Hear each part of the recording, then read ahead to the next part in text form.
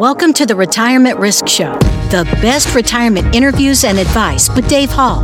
Learn strategies to help you reduce and even eliminate the risks facing your retirement. Hello, everyone, and welcome to the show. My name is Dave Hall. I am your host. Glad to be back with you another week talking about your retirement and those things that you can do to get safely through retirement. On this show, it's our goal to bring you the latest information, the best strategies, so that you can take action on the things we teach, so you can use the things that we share with you to help you get through that 20, 30, maybe even 40 years of self-imposed unemployment that we end up calling retirement. Today's show is very exciting for me. I've brought a couple of my friends in. We're going to be talking about a little different topic. We'll be talking a little bit about premium finance today, something that's not for everyone. But if it is for you, you're going to want to definitely make sure you pay attention and listen to the things we're going to talk about today. I've got with me Tim Kelly and Joe Scroy. They're from Strategic Alliance Wealth Group. Guys, welcome to the show. Hey, thanks for having us, Dave. Thank you, Dave. Tim, let's start with you. Let's talk a little bit about your background. You're the one that's been in the industry the longest. You've had the biggest track record of dealing with clients and trying to help them get safely through retirement. Give us a little background on what brought you to this point and what you're doing now with premium finance. Yeah, I started in the industry 41 years ago, back in 1981. Really was working in the retirement planning arena, going to different homes and having appointments, meeting with the mid-class, if you will, and just saving for retirement. That developed into me building a practice out on my own in 1993, where we were doing full-blown financial planning for specifically self-employed business owners for the most part. And that kind of transitioned into the estate planning for their parents and grandparents. So by the time that I got to my 7th year of running that operation, we had 46 advisors at the peak. We were doing business planning, we were doing college planning, we were doing retirement planning and estate planning. But a lot of it was dealing with from the business owner perspective. 21 years ago now, I kind of took a shift and started really working in the more higher net worth clientele, where we partnered with CPAs and we partnered with other financial advisors and so forth, to where we could actually bring these industry concepts out to the individual clients that they had that were more high net worth.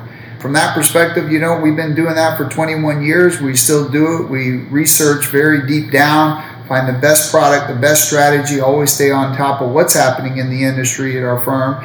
And we're just out there, helping people achieve and reach their goals. Thank you very much. Joe, what about you? What brought you to this point in your life? So I've been in the industry for 8 years, and I was very fortunate that out of my final presentation for my bachelor's program in college, I was recruited and put right onto the advanced case design desk at another organization where I helped develop a successful premium finance program. And during that time there, developing the program, we were trying to stay at the forefront. We were analyzing products and developing a premium finance program. And then from the advanced case design desk, I transitioned over to the internal desk, where I was working with coaching advisors with specifically in regards to premium finance. And so I did that for a couple of years as well. And I also have a couple of years experience on the retail side as well, dealing with the end client as well. So 8 years all dedicated to premium finance, with experience on all sides of the desk, developing programs, working with advisors, and working with and implementing programs with the end retail client as well. I have been exposed to this concept for probably at least 20 years now, maybe a little bit longer. I've been a CPA now for about 25 years. And as I go back to the early years of practice, people were bringing this strategy to me, but yet it's never made sense to me. And I think it says a lot about where we are today, and you guys being on the show, is what you're doing that's different. And today we're going to talk about some of those and tell those who are listening that they do things different than what you're seeing in the industry. One of the challenges I always had with many of the plans that I was seeing other people put together is they weren't taking into consideration some of the risks that can be associated with these plans. So today we'll get into those details, talk about that. But before we do, Tim, maybe you can give us an overview of what premium finance is, in case there's someone here on this presentation that isn't familiar with what it is and the way it works. If you could give us a quick overview of the way premium finance is structured. Sure. First of all, I want to say that premium finance, you made a comment, premium finance has been around over 30 years. It's not really new. It's new to most people that are listening to this call or that we actually present it to. But basically, premium finance is geared for the high net worth individual.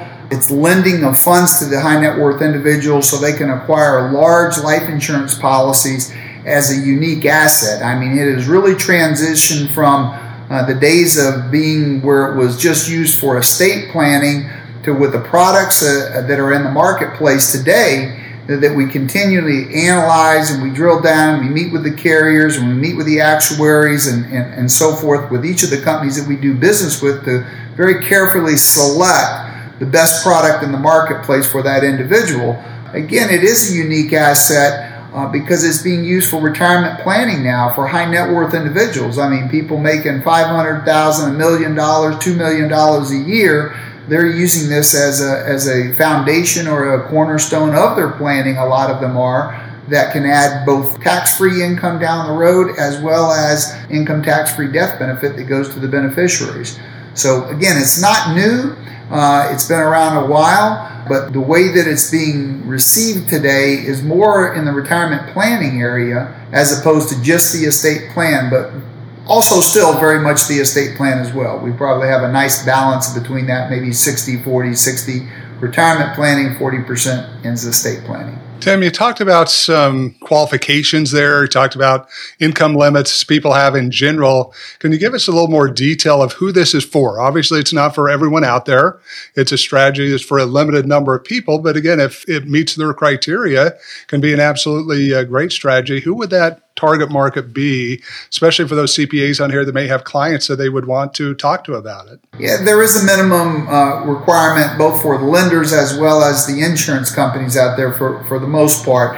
And that minimum is a $5 million net worth. Now that net worth can include, their personal assets, it can include their business interests that they have, so on, other investments that they may have, whether it be real estate and so forth. So the minimum of $5 million, we'd like to see it actually $10 million and above, to be honest with you, because sometimes it's not that hard for some successful business owners to acquire and have a $5 million net worth. But the other thing is that they have to be in good health. We always say that it takes wealth to get started, but it takes health to finish it. You got to have good health and you've got to have the assets there. You got to be comfortable with leveraging. And the reason being is that because the money is being lent to you at very reasonable interest rates, so you got to be comfortable of always leveraging and using other people's money, if you will, to create the wealth that you have. You got to be willing to take some out-of-pocket contributions. You have to put some skin in the game, so to speak, but that can be relatively minimal compared to what's being lent to you. And finally, you have to have the desire that you want to do lifestyle and legacy planning. Begin with the end in mind, and the end in mind is developing that lifestyle and legacy plan, and what assets can we use to do that over the course of our lifetime is what the individual client should be thinking. Tim, you really hit on some keys that have resonated with me since we met, and we've had the chance to go through your structure, and I've been to meetings with you where you've gone in a lot more detail than we're going to be able to go through today.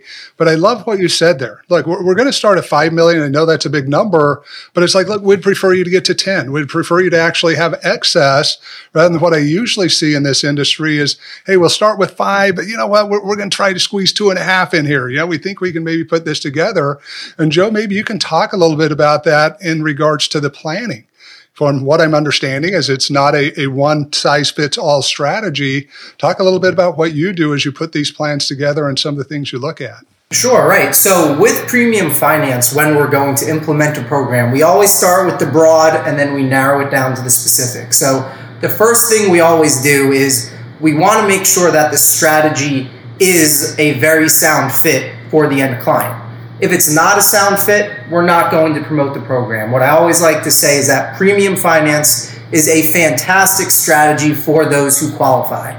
For those who don't qualify, remember it's a leveraged strategy, so it might not be the best for them. So we always want to make sure that we are properly positioning the premium finance program to the end individual, and they fit all of our criteria.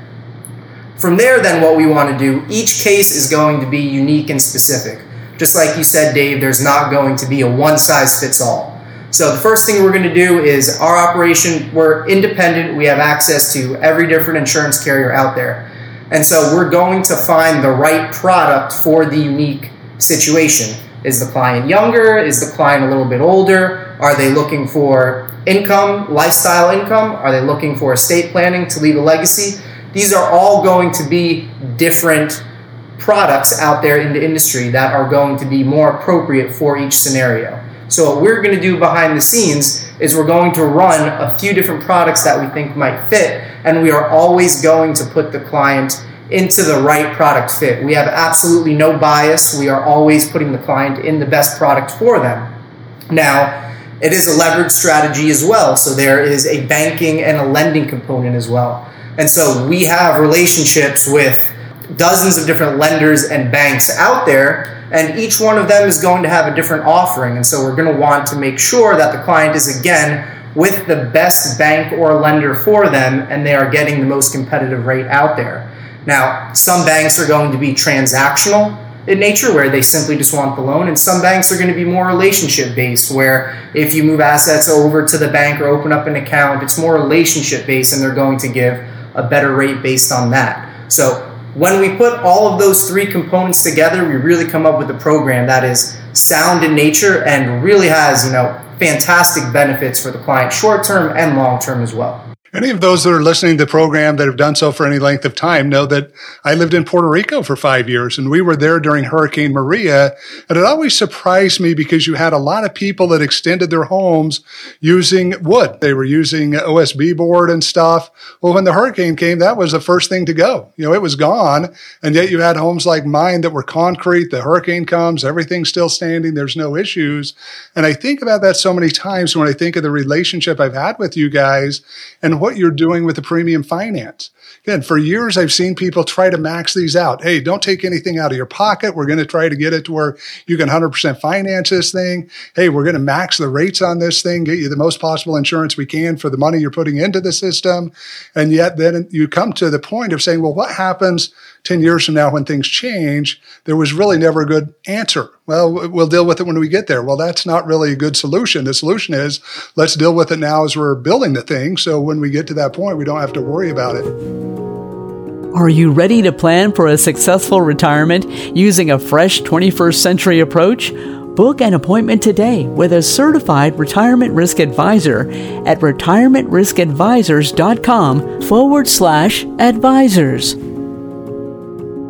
I want to talk either of you a little more detail about what you're doing from a conservative side to really help people make sure these things last long term. Yeah, sure. So when we're designing the programs, and frequently I just want to start with what we see out there, pretty frequently, very often, is that people will come to us with a premium finance program and ask us to, just lay a second set of eyes on this, give us your opinion on it. And we see these things out there in industry where, just like you said, Dave, they're designed just extremely aggressively from the start. Some programs advertise it as free insurance, or they design the exit strategy for the loan balance to be death benefit 40 years from now, and we'll worry about it then. And we're showing level lending rates for 20, 30, maybe sometimes even 40 years. And so when we design our programs, one of the biggest things up front is we make sure that the client is willing to make an out-of-pocket contribution. And what I always like to say is, remember who these programs are designed for.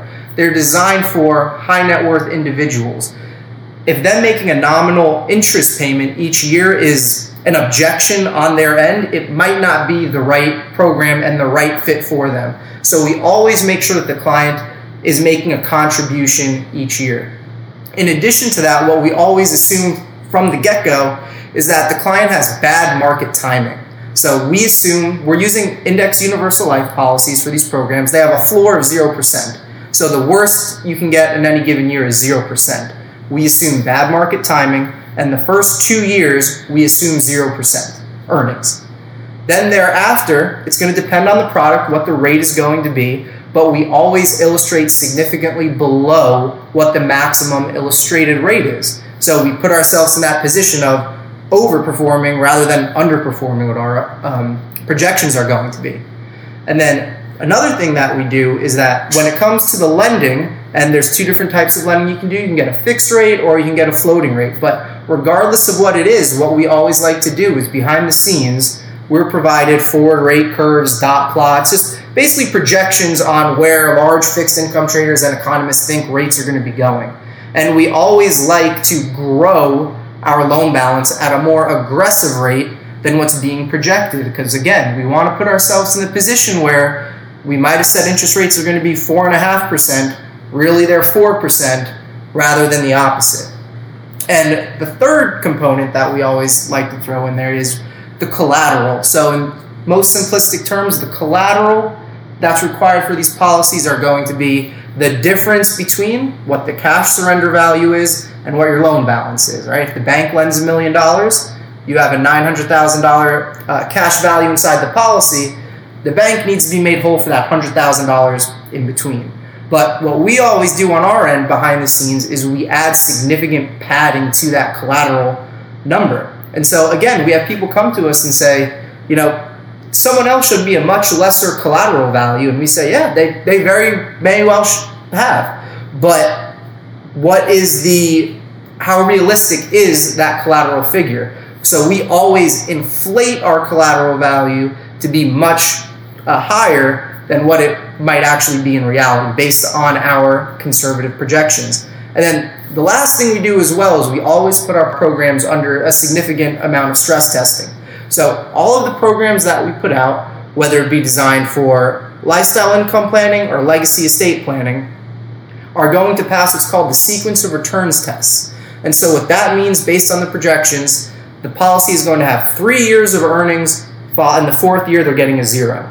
And that's going to continue throughout the entire policy. And we want to make sure that the policy and the income value sustain earning a 0% every fourth year. And when you combine all of those factors together into a program, right, it's a sound program that really we're putting ourselves in a position where we can expect to outperform and underpromise rather than the opposite. And really is all about what I do from my end. For those that have followed me any length of time, you know, it's about getting safely through retirement. We're going to stress test that retirement. We're not going to show you the rosy picture, and you shouldn't want that, in my opinion, from advisory. You don't want the rosiest picture out there that's going to tell you that everything's going to be okay. We hope it is, but the reality is it's a lot of time. Think back even during your working career, 20, 30 years of working, there's a lot that's happened. You know, we were talking about that before the show. I mean, I'm approaching 8 kids now. I thought I was done at 6. We're in the process of adopting and doing things we never expected to do. Well, that happens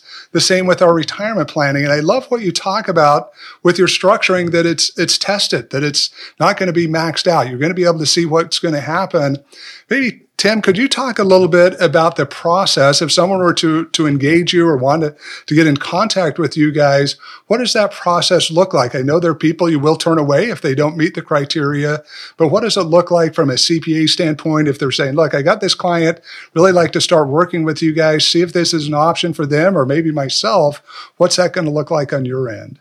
Yeah, well, if they just reach out to us, just give us a call or send us an email if they would like. Reach out and we typically like to have a conversation. That conversation could be a 15-minute conversation. It could be 30-minute conversation. It just depends upon the nature of the call and what their interest really is and how much they want to go over. So we'll have this preliminary call. If we feel at the end that it's a good opportunity, we'll schedule another time to get a call and we'll get the details. With that details that we get before we end this call, or if they send us the details on a later time via email or whatnot, we can then put together a preliminary. This is just a starting point to help educate them and let them see how the mechanics work, to answer all their questions. We'll put together a preliminary proposal that's basically 2 pages that we can go through with them in great detail, and it covers a lot of the aspects, if not everything, in the premium finance module, from the income to the death benefits to how we design it to answering all their questions. So that's kind of a 1-2 process there, a step process that we do. Let's have a call. Let's make sure that it makes sense to take a look at the client. Let's get the facts on the client, put together a preliminary proposal. Let's review it in great detail. And then at that point, if everything seems to go well and the CPA is interested in making that introduction, then they do a formal introduction to us. They get on a call. We can do a Zoom call. Everybody's on Zoom meeting each other, live in person, but virtually.